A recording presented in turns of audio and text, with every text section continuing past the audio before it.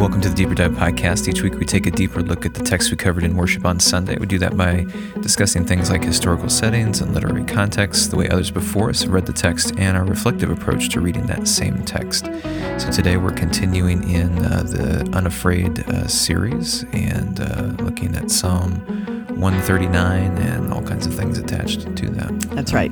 And I did not, when I preached on this yesterday, I typically do some exegesis of the scripture and share some of that, and I didn't. I was kind of 99% on practical application. So today I'd like to do a little more, a deeper dive, as the podcast name says, into Psalm 139. And this is, we just assume that all the Psalms are written by David, and of course they're not, but this is one that they do think that was written by David, and at a time when he was falsely accused.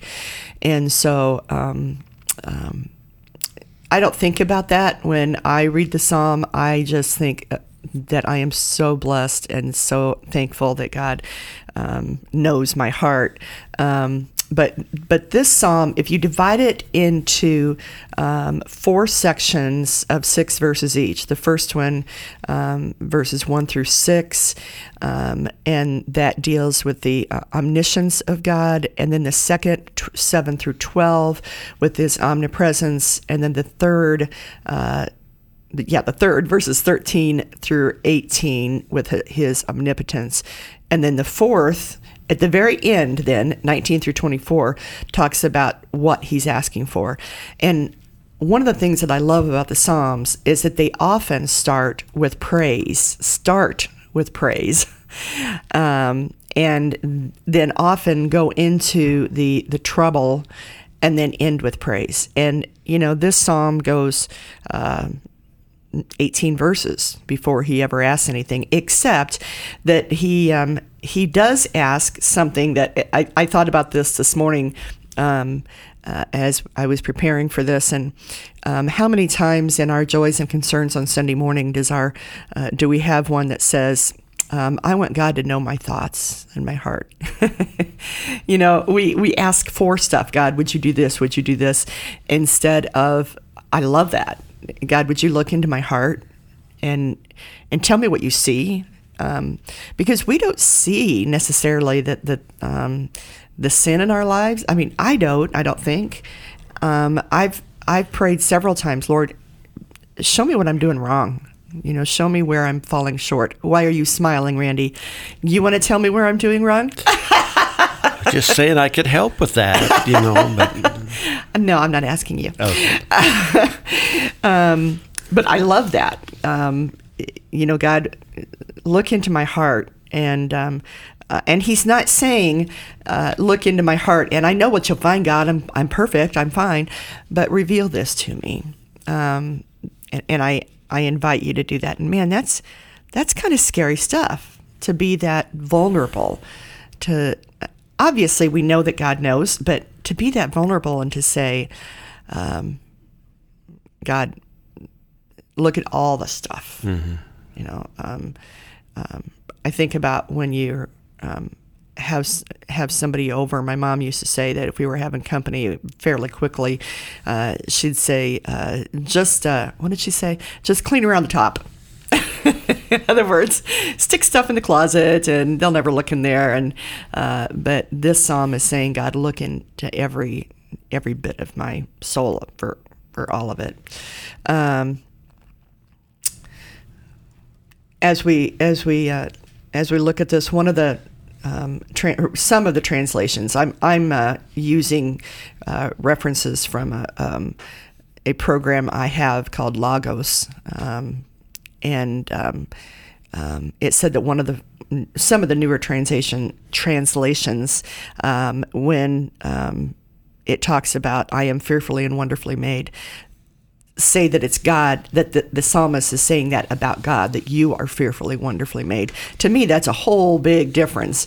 The commentator says it's really not a big deal, because if God is fearfully and wonderfully made, then so are we. But I don't think that there's a strong argument that is the way it was. But it just, think about it that way. Mm-hmm. That God is fearfully and wonderfully God. I've always interpreted. I've always interpreted that to mean that it was a testimony of David's right. about what God had done. Again, directing attention back towards God, right? But also just in utter amazement at how I was put together. Right, right. Somewhere I read that if we only knew half of how we were, of what goes on inside our bodies, we would be afraid to move because it's so amazing. And I find the more I learn about, when I learn something new about the way our body works together, it just blows me away that all those pieces are, it's just, and so to say I am fearfully and wonderfully made is just amazing. And that's what I want people to Sometimes remember. It makes me stop and pause for a moment. Maybe I should have taken better care of this temple over the years. Because I'm not sure I always took great care of the temple. But anyway, moving on. I'm not going to disagree with you there.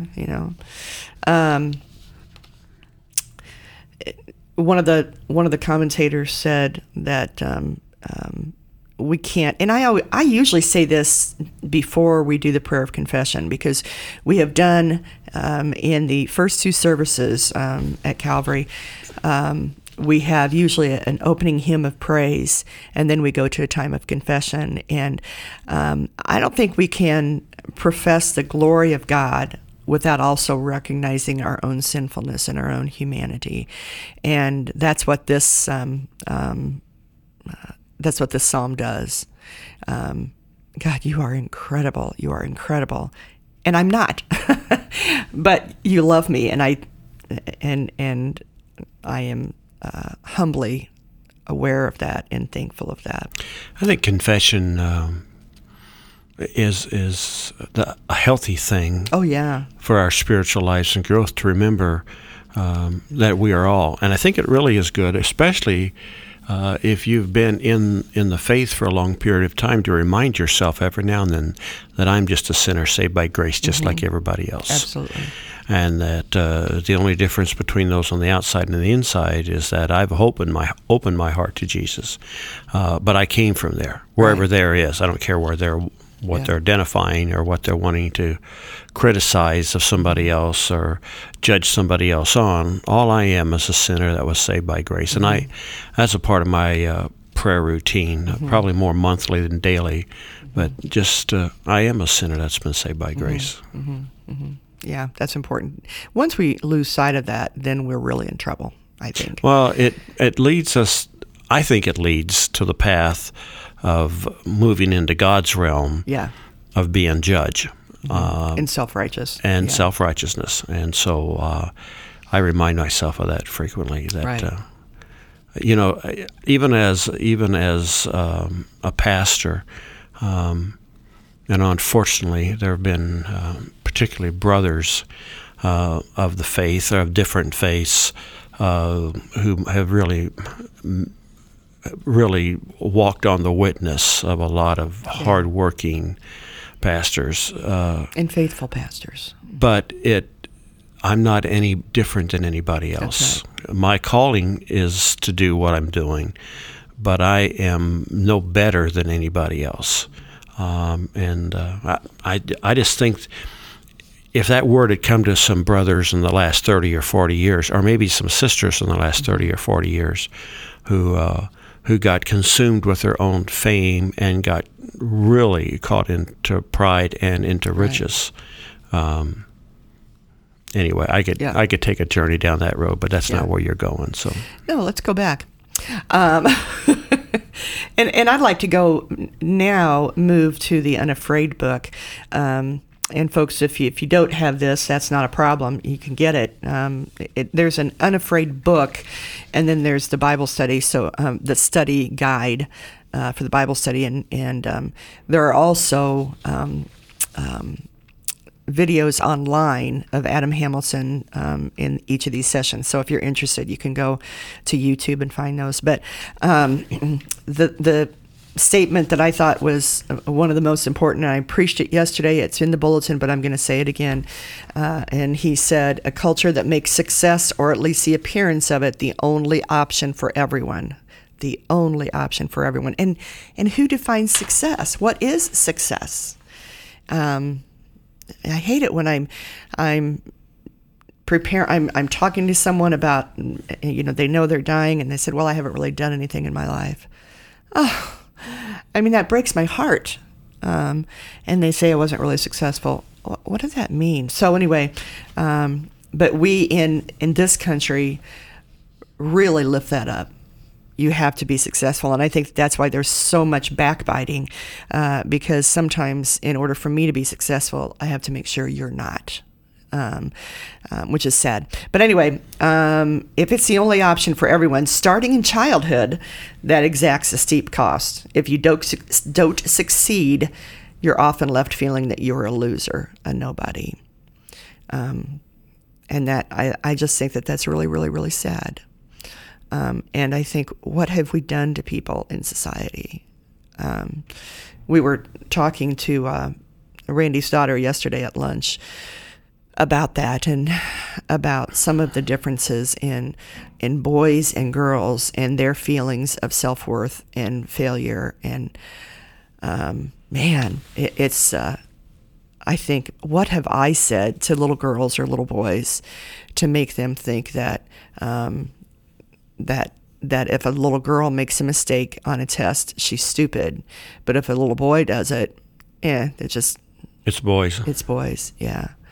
And if a boy acts out in class, well, that's what boys do. But girls need to be perfect. And I just, that was a conversation that will stick with me for a while, and think, I hope we're getting past this. But I'm not sure that we are.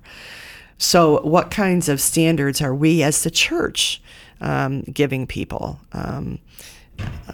How are we helping them to not look for things that just can't be found? Because if you're successful, I once knew a pastor who got a church growth award. The church kept growing, and as the church was growing, he had nearly a nervous breakdown, because he said, I can't keep this up. What if the church doesn't grow? Then I'll fail. But that it hadn't started to decline. But the fear of failure, the success brought on that immense fear of failure. And if the church didn't continue to grow, then he was, it was just a very, very, very sad thing. Adam Hamilton says, I thought this was interesting, some things that he has learned in life.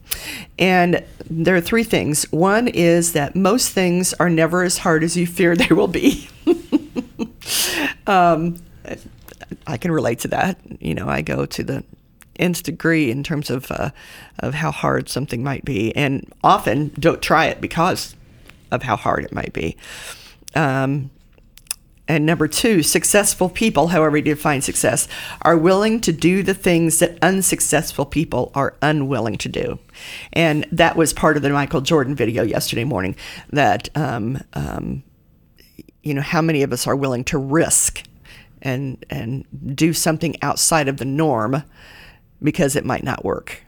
I was talking to my son, Chris, and said, I had remembered him telling me many, many years ago that there was a company that rewarded employees for failing, because then they could try new things. And he said, yeah, that was no, it wasn't Microsoft, it was Google. However, the reality was that wasn't what was happening.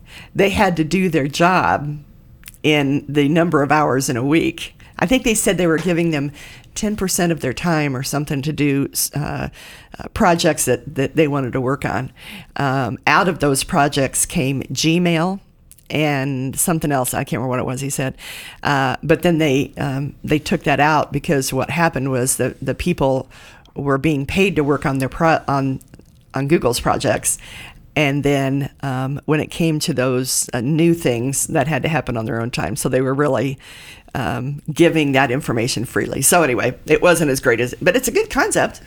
I think it's a good concept because if you fail, I mean, not just to try to fail, but if you're trying to take risks, then that's a good thing. So, successful people are willing to do the things that unsuccessful are willing to do. And then the third thing that Hamilton says is, he calls it discernment by nausea. I love this. And he says, often when you come to a fork in the road, a decision you have to make between taking this path or another, you'll find that one way is easier, safer, and more convenient. More often than not, though, the other path, the one that's harder, riskier, more inconvenient, the one leaving you feeling a bit nauseous when you think about it, is the one you should take. I love that because I'm the taker. I'm often, at least I look at, in different areas of my life, the one that is a little more nauseous. And just because I like to try new things, and I'm okay if I fail as long as I can pull something out of my back pocket that works the next time. So anyway, and to follow that up, I always follow Wayne Gretzky. Okay, I don't, but Adam Hamilton did. And he said, Gretzky said, you miss 100% of the shots you didn't take.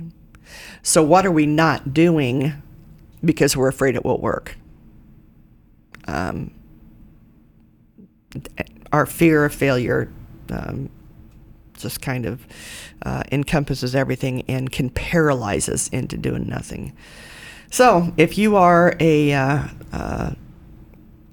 perpetual people pleaser, you're going to find yourself never able to please everybody, or when you don't, then it's going to be just really devastating to you. And I tend to be a people pleaser, but I'm also a person that likes to take risks, so that's not a good combination for me. Finally, well, not finally, one of the things, and I didn't bring my book to this podcast, but he talks about